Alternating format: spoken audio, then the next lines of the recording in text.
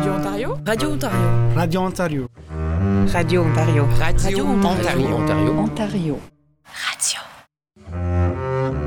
Ontario.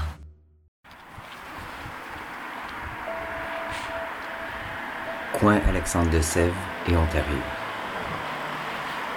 En marchant sur cette artère, c'est ici que je me suis arrêté. Entre l'église Sacré-Cœur et l'ancienne banque d'épargne de la Cité du district de Montréal, fondée en 1846. Je me plais à m'imaginer qu'est-ce qui a pu se passer ici, dans le passé, il y a longtemps, autrefois, à une certaine époque, bien avant moi.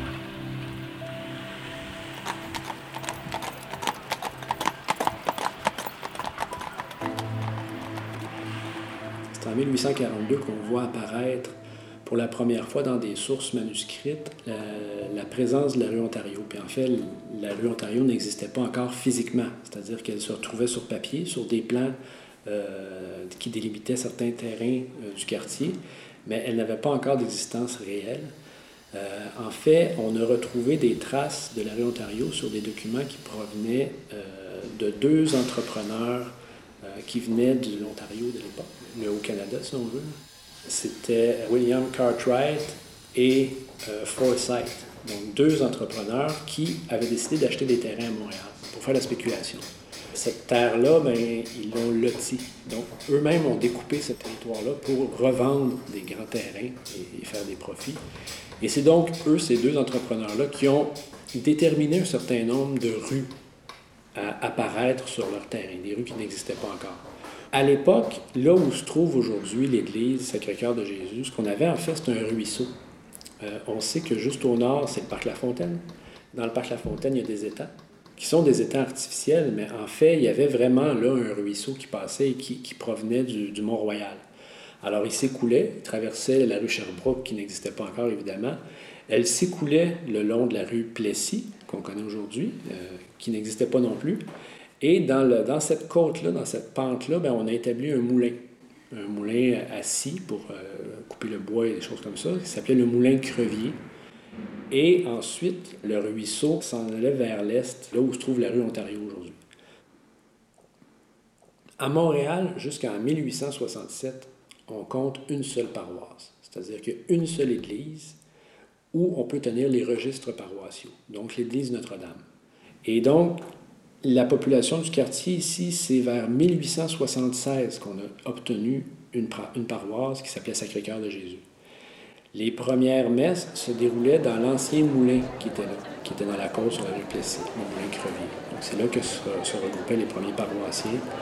Mais on a procédé assez rapidement à la construction d'une église, la première église Sacré-Cœur, qui donnait sur la rue Ontario.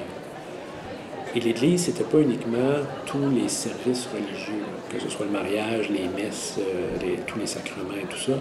C'était aussi toute une vie sociale qui tournait autour de l'église. C'est-à-dire que dans les paroisses, on créait toutes sortes d'organisations qui visaient à regrouper les gens. Donc, il y avait vraiment toute une vie sociale qui tournait autour de ces lieux-là.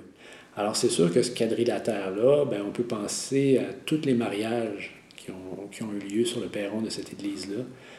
Entre autres, il y en a un fameux qui a eu lieu, je pense que c'était dans les années 60, c'était Dominique Michel qui s'est marié là, parce que Dominique Michel était quelqu'un du quartier à l'époque. Elle a été photographiée sur le parvis de cette église-là. À l'époque, la population du quartier centre-sud, dans les années 40, c'était 100 000 personnes. Le matin, on peut penser à ces centaines d'enfants qui se rendaient à l'école. On peut penser à des centaines d'ouvriers qui circulaient sur la rue Ontario pour aller travailler dans les différentes usines. Il y en a plusieurs à proximité de l'église Sacré-Cœur. On peut penser à l'entreprise Alphonse Raymond. On peut penser à... Il y avait les biscuits David et Frères qui étaient sur Champlain. Il y avait la laiterie Mont-Royal sur Papineau. Il y avait le pain moderne canadien sur l'avenue Papineau. Donc, plusieurs entreprises, plusieurs usines dans ce secteur-là. Donc, beaucoup d'ouvriers qui circulent à cet endroit-là. Dans les années 30, on était en pleine crise économique. Début des années 40, c'est la Deuxième Guerre mondiale. Donc, pendant une bonne quinzaine d'années, on construit très peu de nouvelles habitations à Montréal. Mais la population continue à augmenter. Donc, dans un quartier comme ici, déjà dans les années 40, le territoire est entièrement construit et la population qui augmente, on partage des logements. Donc, Donc, on va passer de 100 000 personnes à environ 31 000 personnes pour le territoire du centre-sud. Mais depuis ce temps-là, ça augmente tranquillement parce qu'il y a eu du redéveloppement à certains endroits. Mais on est à peu près à 37 000 38 000 aujourd'hui. Alors, je pense qu'il reste comme un certain nombre de trucs à faire pour retrouver l'atmosphère qu'on avait à l'époque. Éric Giroux, Écomusée du Fier Monde, rue Amherst, coin Ontario.